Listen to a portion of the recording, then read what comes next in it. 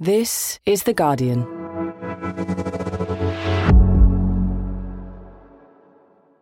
I should say before we start, today's episode contains some swearing. I'm Grace Dent, and this is Comfort Eating from The Guardian. A podcast where we pay homage to the lesser celebrated foods in life.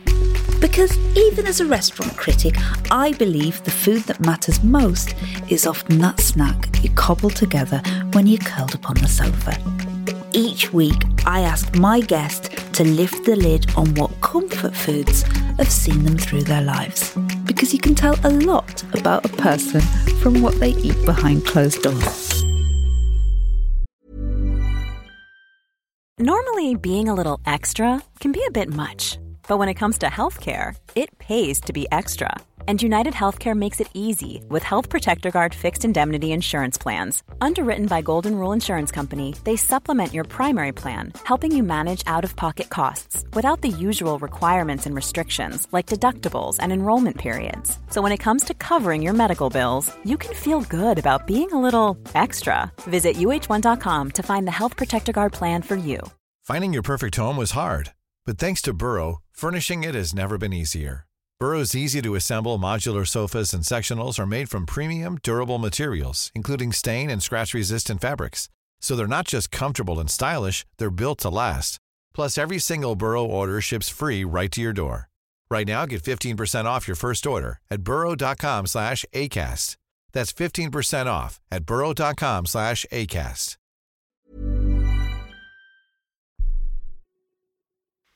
Hello friends, it is that time of the week again, just trying to herd the cats upstairs, whilst at the same time rummaging around my kitchen for a bite to eat before today's guest arrives.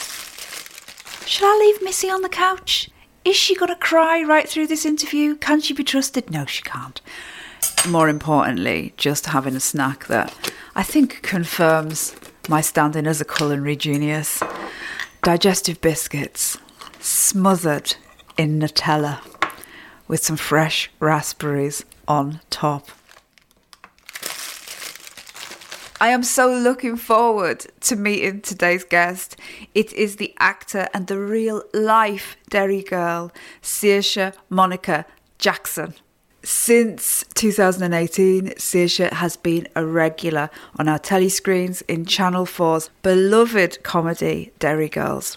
Playing Erin Quinn, Saoirse has been part of the gang that we all want to be in, not least because of the endless dib-dabs, swizzle lollies and tempeh mixes that flow through their pockets.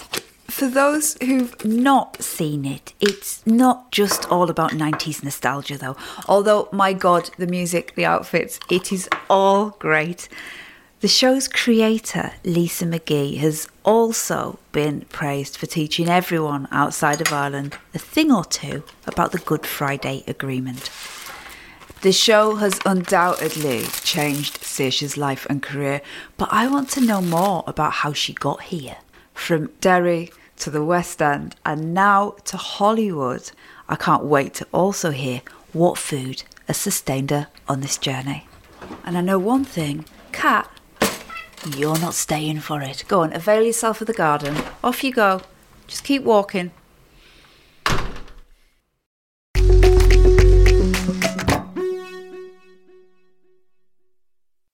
Saoirse Monica Jackson, welcome to Comfort Eating. Oh, thank you so much for having me, Grace. Right, a little birdie tells me that we have something in common, right? You have been learning to drive recently. Yes.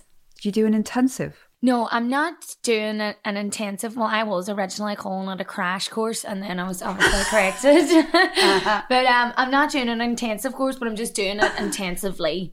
So I'm just going out every day and trying to do it at the moment. But I'm really enjoying it. And Shakar, I'm impressed with myself again. I think I'm really good at it. What's the bit that fills you with dread? Checking the mirrors. I just don't really bother checking the mirrors. I'm not really into the mirrors. I'm back onto the steering wheel and I'm back onto the gas, and I really love the gears, but the mirrors aren't really for me. Are you learning to drive as well? I've learned to drive many times. Still haven't got my test. And with me, for example, when I'm going to a roundabout, I don't know where I'm meant to be on the roundabout. So what I do is I just go into all of the lanes. Like, you know, just kind of like going backwards and forwards. And swerve about. I am dying to know what comfort snack we are going to be eating together today. What, you're hiding something. I have no idea what this is. Please bring me your snack. Bring me your snack. Bring me your snack. It's very fancy with the wee lids, isn't it? Wow, hang on, sorry. Right, I've unveiled the snack. This looks like a proper dinner. Give us a fork. Right, so what we have is spaghetti. This is what I call my comfort Tabasco pasta. So it's just spaghetti. It's quite creamy. So it's red pesto, natural yogurt. Yeah. Basically a full block of feta, tomatoes, frozen peas, and loads and loads and loads of Tabasco. So that is feta and Tabasco that's making the sauce, and then a bit of yogurt in it. Delicious. My favourite. I'm so glad you like it. Sorry for talking with my mouth full. That's like a properly delicious, non-disgusting snack. You've broken comfort eating. Right, give me an example when you might eat this. So yeah, when I'm really hungover, this is like a good go-to dish because I think the Tabasco sort of blows the hangover out of you. Yes. Or if I'm sad, or if I'm travelling, or if it's cold outside with a nice bottle of red wine. It's just a go-to, all-round gal's best friend, I think. Oh, I'm just eating all the time you're talking. I love it. I know I have sort of cheated, which is so naughty. It's a meal for all seasons. It really is. I think when I first started making it, I was like 18 or 19. I was at this point like really obsessed with dried herbs. Do you know when you're like first learning how to cook and you put on like half a fucking tub of oregano? It's lovely. Just like they eat on the continent. I like to coat the whole thing with oregano. So I was doing that for a stage. So I've just got better at it along the way. And obviously now, like, if I see like a yummy mummy, like granola mom pesto, I'll buy that for myself instead of the Tesco's own. Yeah. Who knows?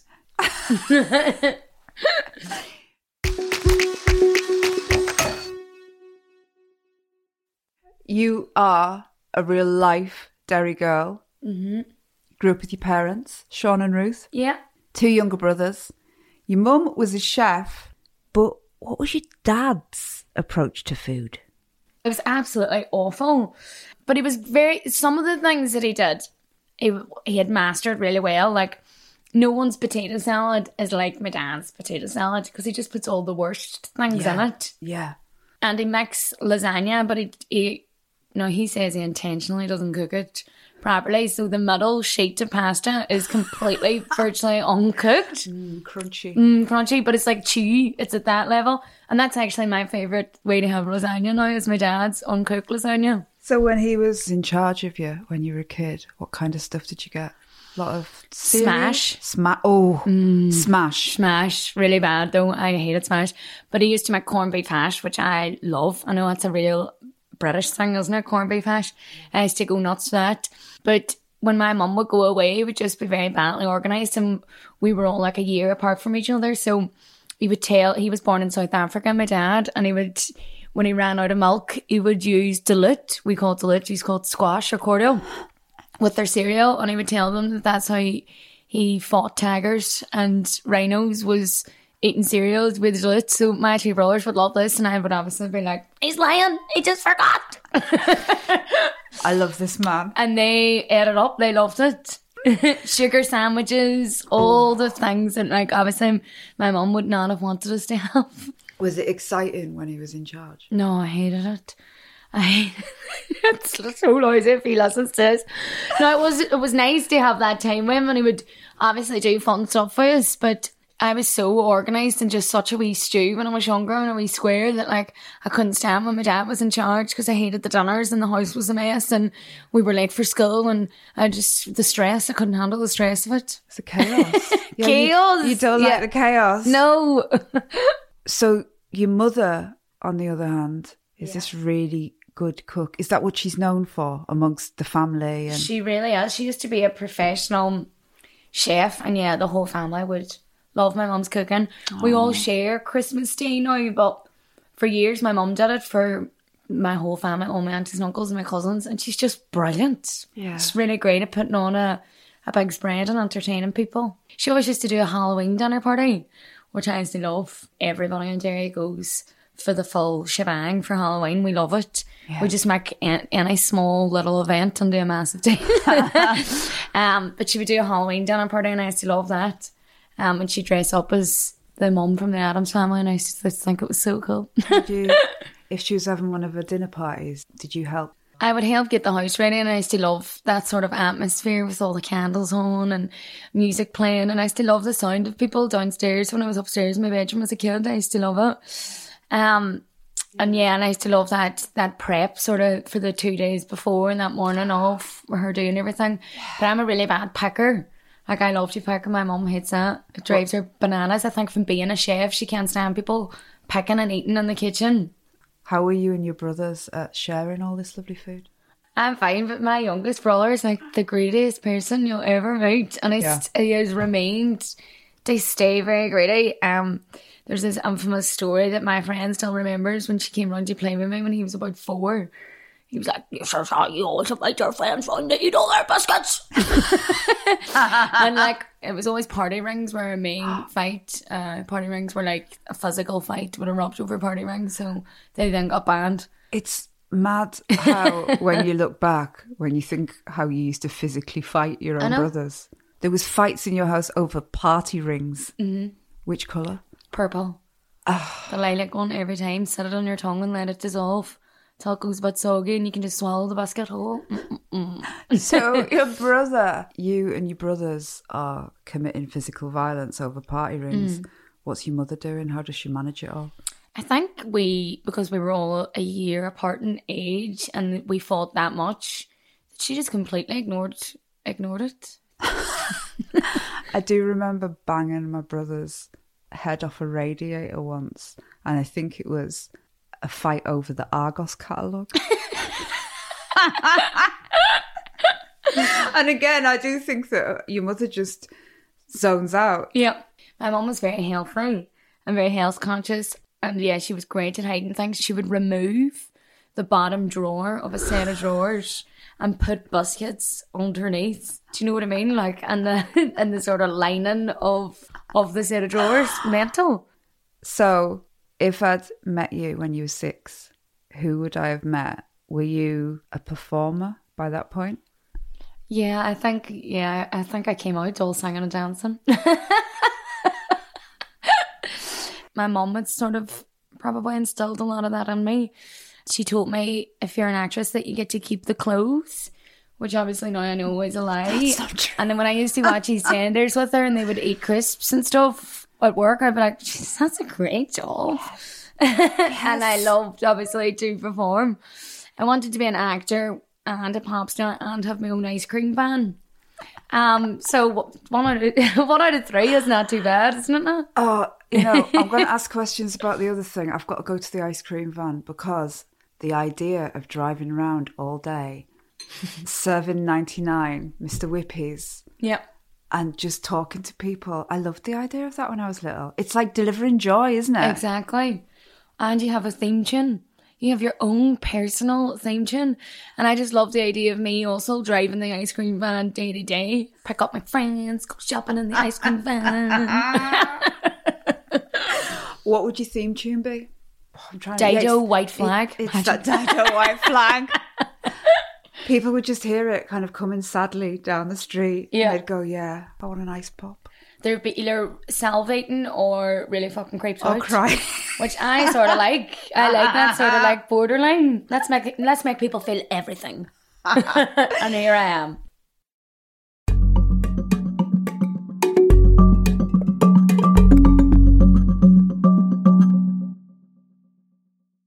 When you were 10, your mum and your dad ran a small hotel in Donegal. What was that like? sort of mad because when I look back on it, it's like this brief experience, but it was so nice. It was so joyous. It was such a lovely time, I think, in all of our childhoods. It's on this beautiful set, and it's actually changed now, but the building was obviously very, very old, and it was right beside this old castle ruins.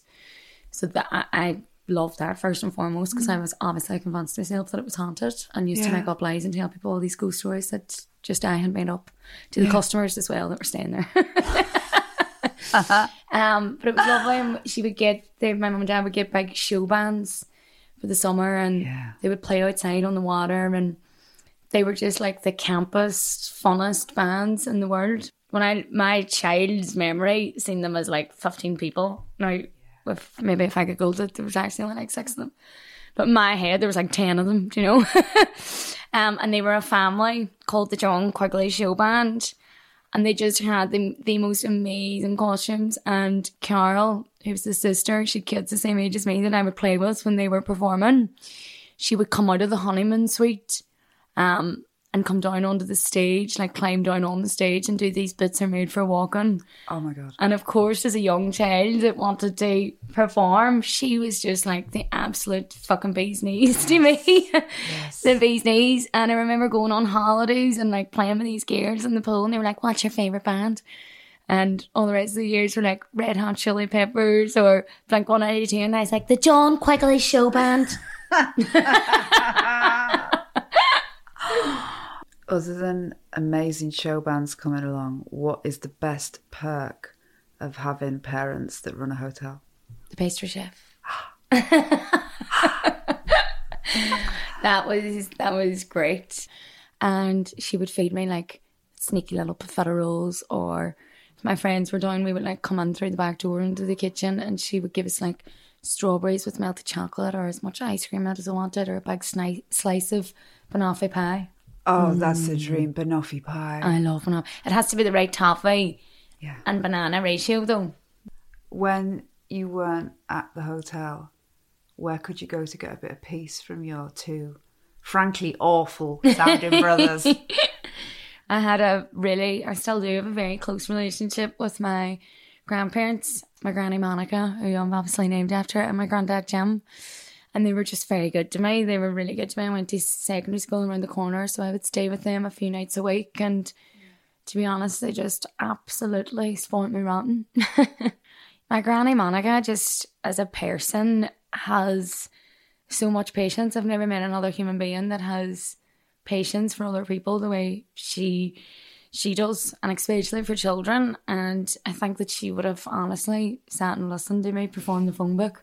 Like perform the ingredients of a pop noodle. Like, she was just so encouraging, and she was so encouraging and instilled me with a lot of confidence. And we would have watched a lot of old movies together, and she would have came to all my speech and drama shows, and we did Blood Brothers for Willie Russell, and her and my granddad came to see it every single night. Just so sweet. Yeah, the best grandparents ever. Back then, if you went to your grand's and you walk in the kitchen and you open the cupboard, what's the treat that you go for? What does she get in for you that she knows you like? Probably either be a dark chocolate walnut whoop or dark Kit Kats. But you'll always find in my granny and granddad's house like random scraps of food places. And it's obviously from the generation that they're in. You know, you'll open their oven and there'll be like half a fried egg and a slice of bacon with 2 bites out of it, and a wrinkly, tiny, scrawny spud that's been on that oven for 2 days. And you daren't throw it out in front of my granddad. I just love it. I really love it there. And for me, I think it was sort of a time in my life when I was really cementing what I wanted to do, and I was sort of able to delve into the interests there. My grandmother got the internet before my parents did. So that also came with like Sky TV, which obviously blew my fucking mind. Oh my God. I mean, the fact that you could go over there and just be by yourself and you must have had quite a lot of freedom, I suppose. A lot of freedom to just, I was looking up drama schools and reading a lot, and just the peace and quiet my granny and granddad's. It was just lovely. It was really, really lovely. And they would go to bed quite early, and it was like, like sort of like being a wee adult on my own downstairs. Turn the wee lamp on, watch my wee film. So I used to fancy. just love it. And have sticky buns. There was always, I don't know why, there's this real culture in Derry of sticky buns. We talk about it a lot, obviously, in Derry Gears, with the cream horns and stuff. And my grandparents were, big advocate for the sticky buns. So there's not one specific Derry sticky bun. Sticky bun is a name for a lot of different types of buns that are sticky. that are sticky.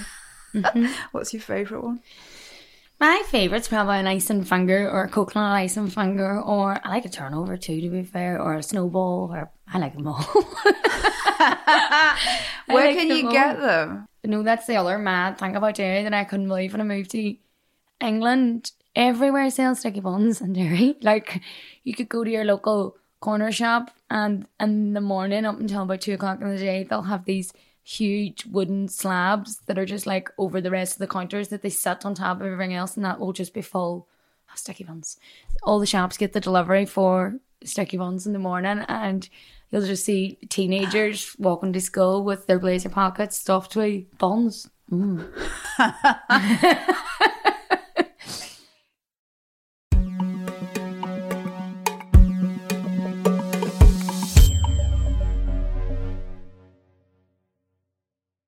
When you were in secondary school, was acting and performing still the thing that you're the most interested in? I really loved the escapism of performing and being somebody else. And I think as a really, really young child, I remember having all these, like, making up these wee stories and stuff in my head. And I had the most amazing drama teacher in my school. And she just completely, like, blew my mind and sort of lifted the lid of that world off for me. And Miss McTague sort of helped me navigate how I was going to do that as a job. And you'd started doing bits of acting, walking on stage at school by that point. Yeah. How did that feel? Amazing. Yeah, amazing. Getting to perform Blood Brothers for Willie Russell, and I was playing Mickey, and I obviously just wore my brother's Liverpool top and tied my hair back, but it was quite insecure, so I still wore lipstick. So I was a drag Mickey from Blood Brothers, basically, but just had the most amazing feeling. It's like a high, it's like an adrenaline rush. I used to get it a lot more when I was younger and I was performing this sort of like outer, I mean, this might sound really wacky, but this sort of like outer body experience when you were so on it and you had that sort of connection between two actors where it was like this rush. It's like this huge high. I used to get it a lot more when I was younger. I don't get it that often now. I only get it rarely. Sometimes I often worry, was I a better actor then and I'm shit now? Is that why I don't get it as much? But I think it's the rush. It's the sort of, it's that buzz of it. And that sort of confirmed that for me then. Did you have like a little gang at school?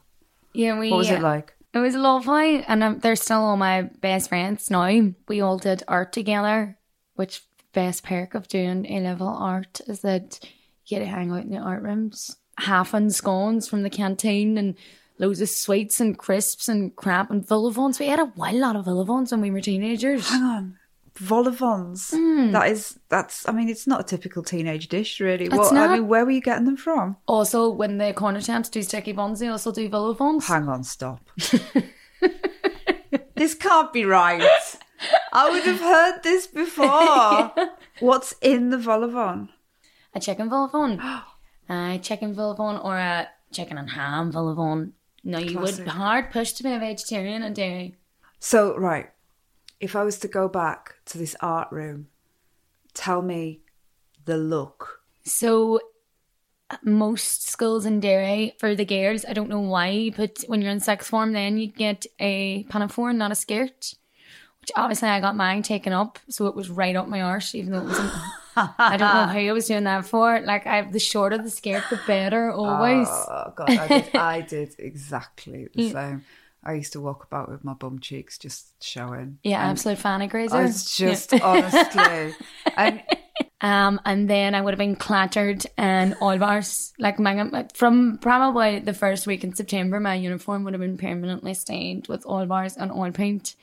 And it just was always bogging. I was just always dirty. Like, we like bun dust as well on me and stuff. and like painting my hair, always greasy hair. Yeah, I was actually quite a stinking teenager. I love the way that like Ma culture is depicted in Derry Girls. It's one of the loveliest things about the show, the fact that the mothers are all kind of talking to each other. Mm-hmm. Did it reflect the experience you had growing up as a teen as well? It was like all of our parents, my little group of friends, all of our parents were sort of in cahoots with each other. And they just caught us doing everything. Like, my mum got a breathalyzer when I was a teenager. I know. How lousy is that? Like, that is sneaky. Isn't it? Well, she actually bought a breathalyzer, I think, for herself. You know, to make sure when she was driving the next day. And then I would say, she was like, ding, ding, I've got you. But she used to she collected me and my friends from an underage disco once, and she made us all line up outside the disco and blow under the breathalyzer. How embarrassing was that? Like, that woman is a badass. A badass. And then my other friend's mum did catch us underage drinking though. We came in and she was like, seriously, let me smell your breath. And I thought I was an absolute criminal mastermind. So I decided to breathe through my nose. And I was just like, I was like, no, Sharon, no, Sharon. She was like, let me smell your breath now. And so I was just like, she's like, I'm stupid. And I shit myself and I done it again. And then she was like, seriously, spilled the whole beans. I said, oh, we were drinking. We were up in the Glenfield. Mackers bought us it. We smoked 2 fags each. And we stayed up all night crying. Me and my friends upstairs about, she was like, that's it, I'm telling all your mothers tomorrow. We stayed up all night crying. I didn't sleep a wink. All me and my friends couldn't sleep. We were panicked that much. And then she obviously rang the parents first. And they were like winding us up to make us more scared. And she marched us into each one of our houses. And when she came down to my house with my mum was like, I'm so disappointed in all of you scared. These are liars and all the rest of it. And then we promised my mum that we would take the Pioneer's pin. What? The Pioneer's pin is like this Catholic like thing that you promise to abstain of like alcohol and sex and drugs for like, I think the rest of your life. Like, and we were like, we'll take the pin, Mum, we'll take the pin.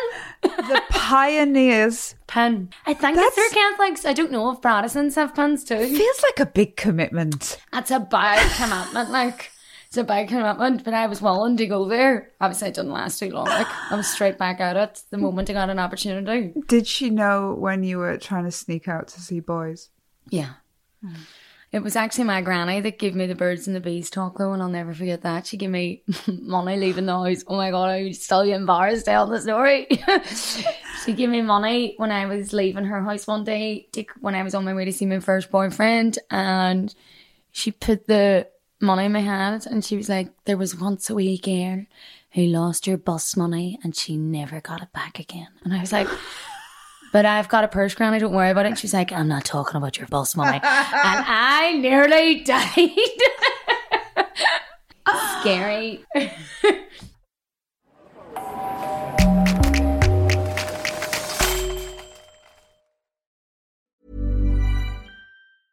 Normally, being a little extra might be a bit much, but not when it comes to healthcare. That's why United Healthcare's Health Protector Guard fixed indemnity insurance plans, underwritten by Golden Rule Insurance Company, supplement your primary plan so you manage out-of-pocket costs. Learn more at uh1.com. Hi, I'm Dori Shafrir. And I'm Kate Spencer. And we are the hosts of Forever 35. And today, we're talking about Club Med, the best all-inclusive getaway for families. Today, Club Med has nearly 70 resorts worldwide, from beachside resorts in the Caribbean and Mexico to magical locations in the Maldives and Morocco to ski resorts in the mountains from Canada to the Alps. Between their all-inclusive family programming, wellness offerings, land and water sports, and their French heritage-inspired food and drink offerings, Club Med is the best way to elevate your family getaway, no matter which location you're at. To learn more, visit clubmed.us.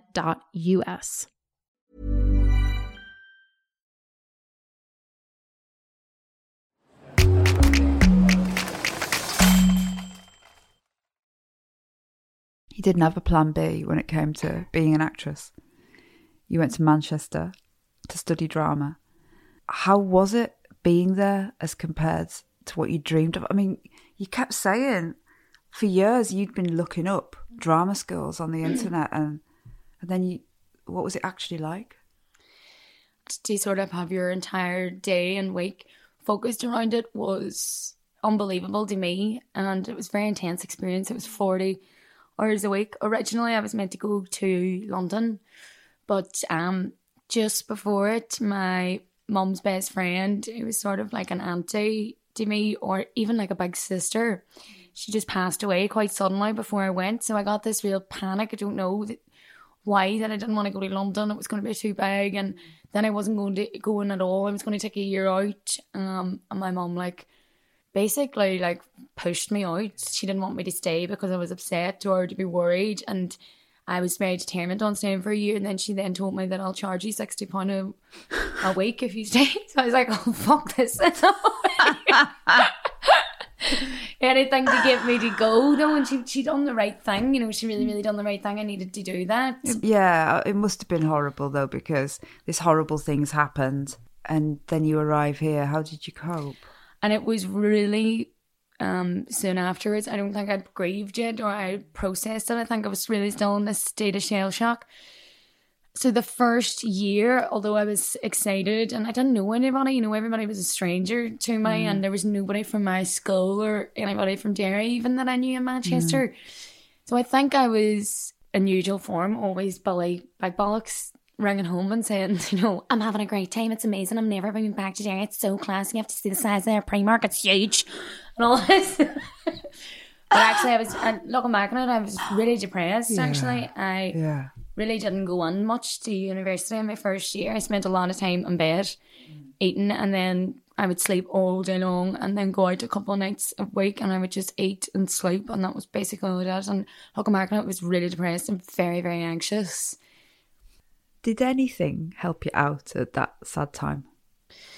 I think when we started, I think it was just time. I just needed time. I needed time, and I needed to settle in, and I needed to probably tell people what I was going through. I needed to get close enough to tell the friends around me what I was going through, and that changed everything for me. Female friendship, really. I had an amazing friend called Nefty who I lived with in the first year, and she's a wonderful person, and she was a real adult when I met her.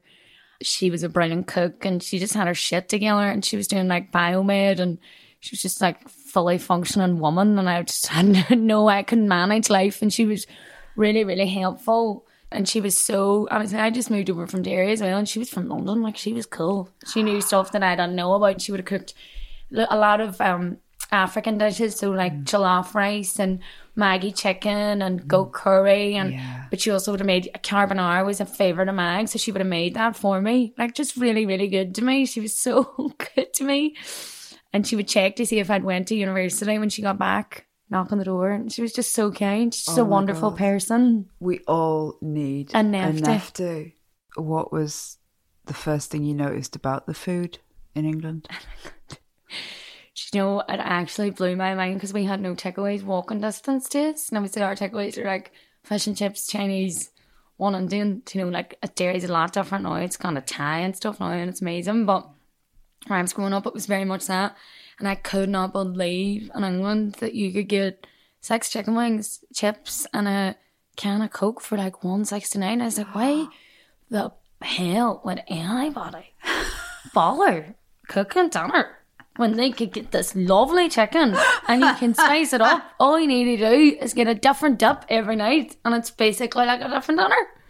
So I used to get Dixie's chicken wings every single day. And the first time I came back from university, I was massive. I was actually so massive. Easy. And you don't get away with anything in our family. And my dad collected me from Belfast Airport, and he was really looking at me going up the road a good couple of times. And when we pulled up to the front of the house, my mum opened the door with the dog in her hand, and she was like, my Wayne's home, Mum, my Wayne's home. I really must say my dad was all, I opened the fucking patio doors to be fitter in the house.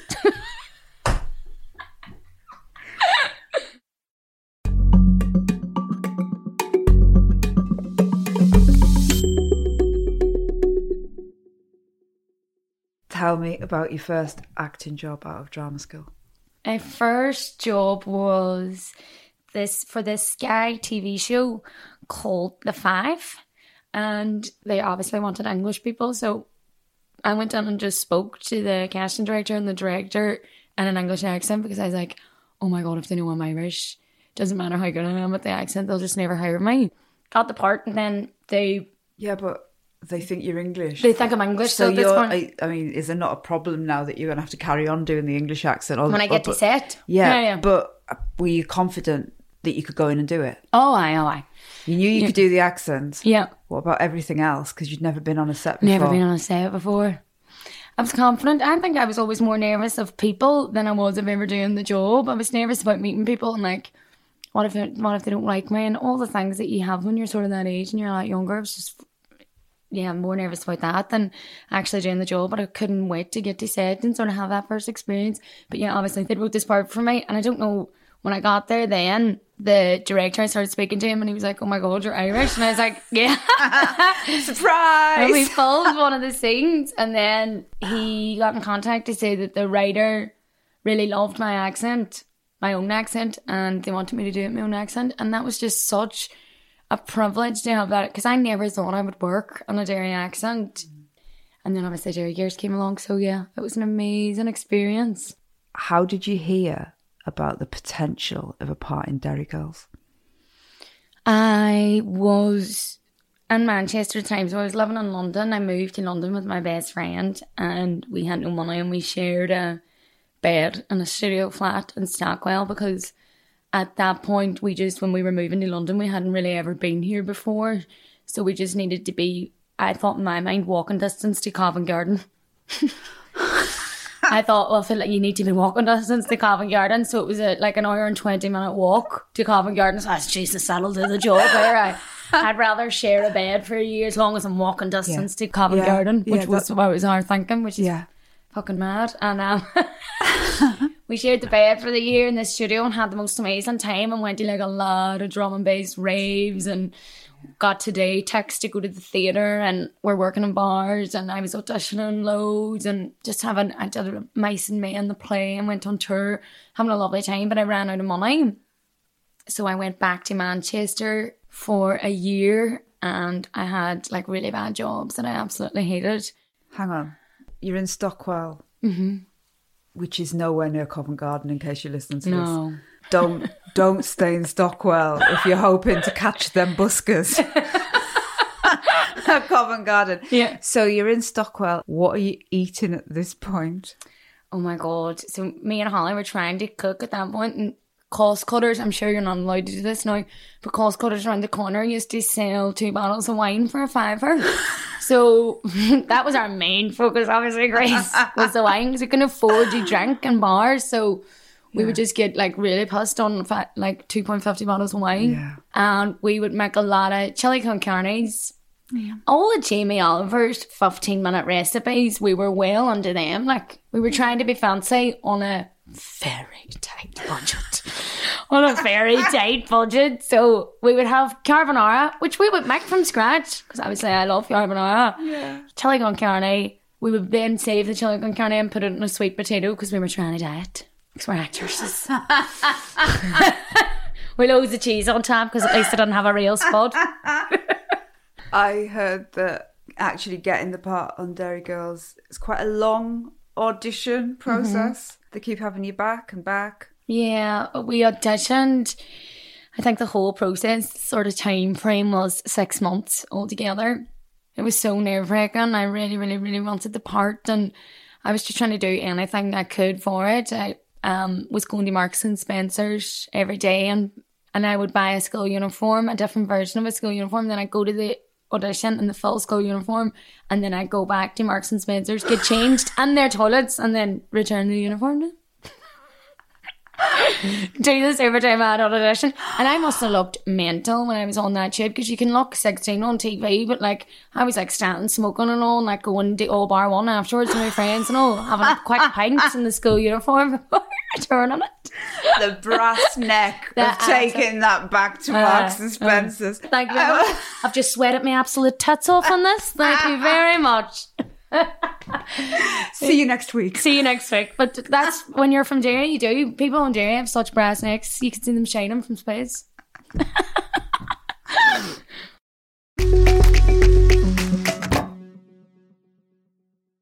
Over 3 seasons, Derry Girls was a smash hit, not just in ratings, but it felt like fans really took you and your co-stars into their hearts. What impact did it have on you to experience that together? Yes, I mean, it's very, like, I think we all know each other extremely well. We know each other in a very deep sense.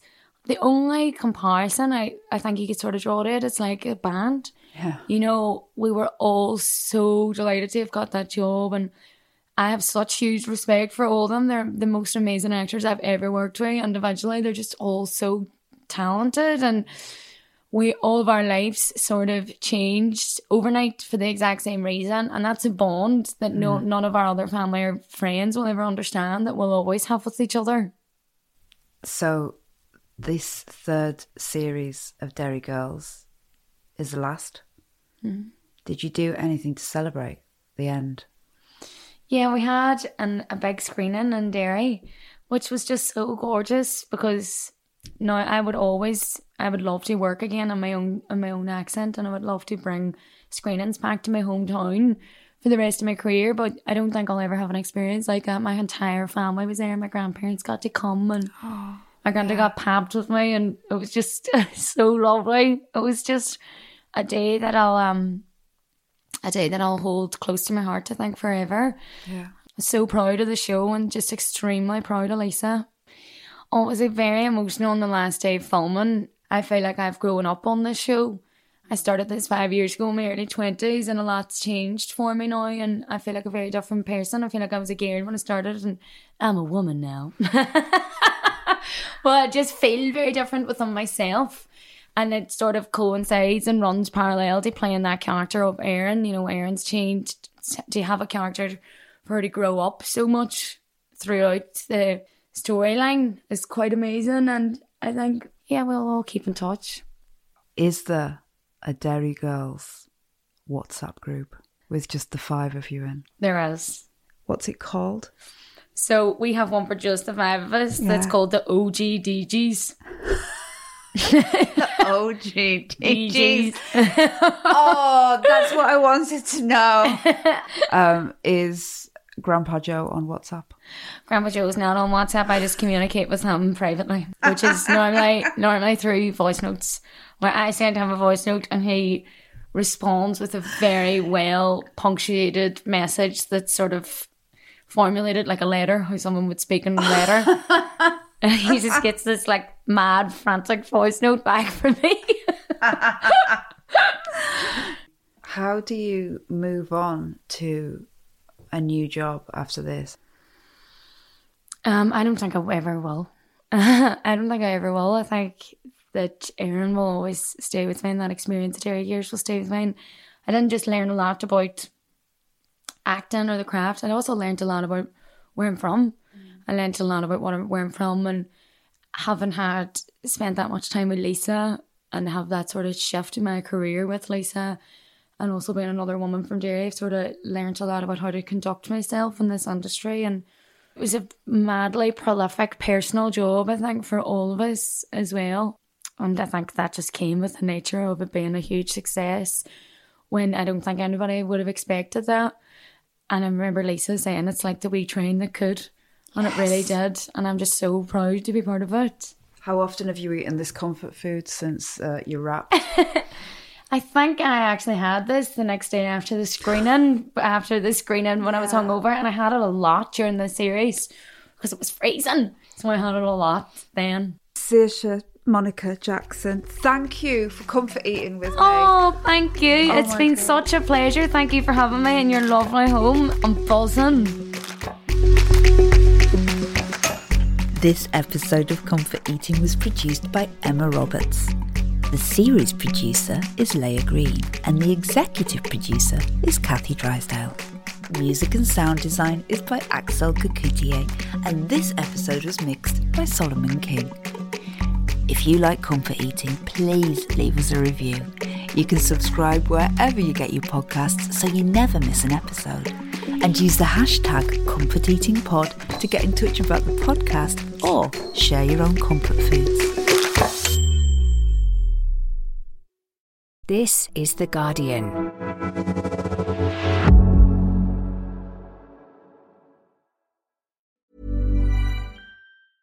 Hi, my name is Danny Pellegrino from Everything Iconic, and I'm excited to talk to you about Club Med. Club Med operates beach and mountain resorts and is the best all-inclusive getaway for families. They have Club Med Punta Cana, their flagship family resort, and many other options in Mexico, the Caribbean, and around the world. Club Med are the pioneers of the all-inclusive concept, which is the best way to vacation. Great for families, groups, or even solo travelers looking for land and water sports, delicious food, and a place to make unforgettable memories. Visit clubmed.us, call 1-800-CLUB-MED, or your travel advisor.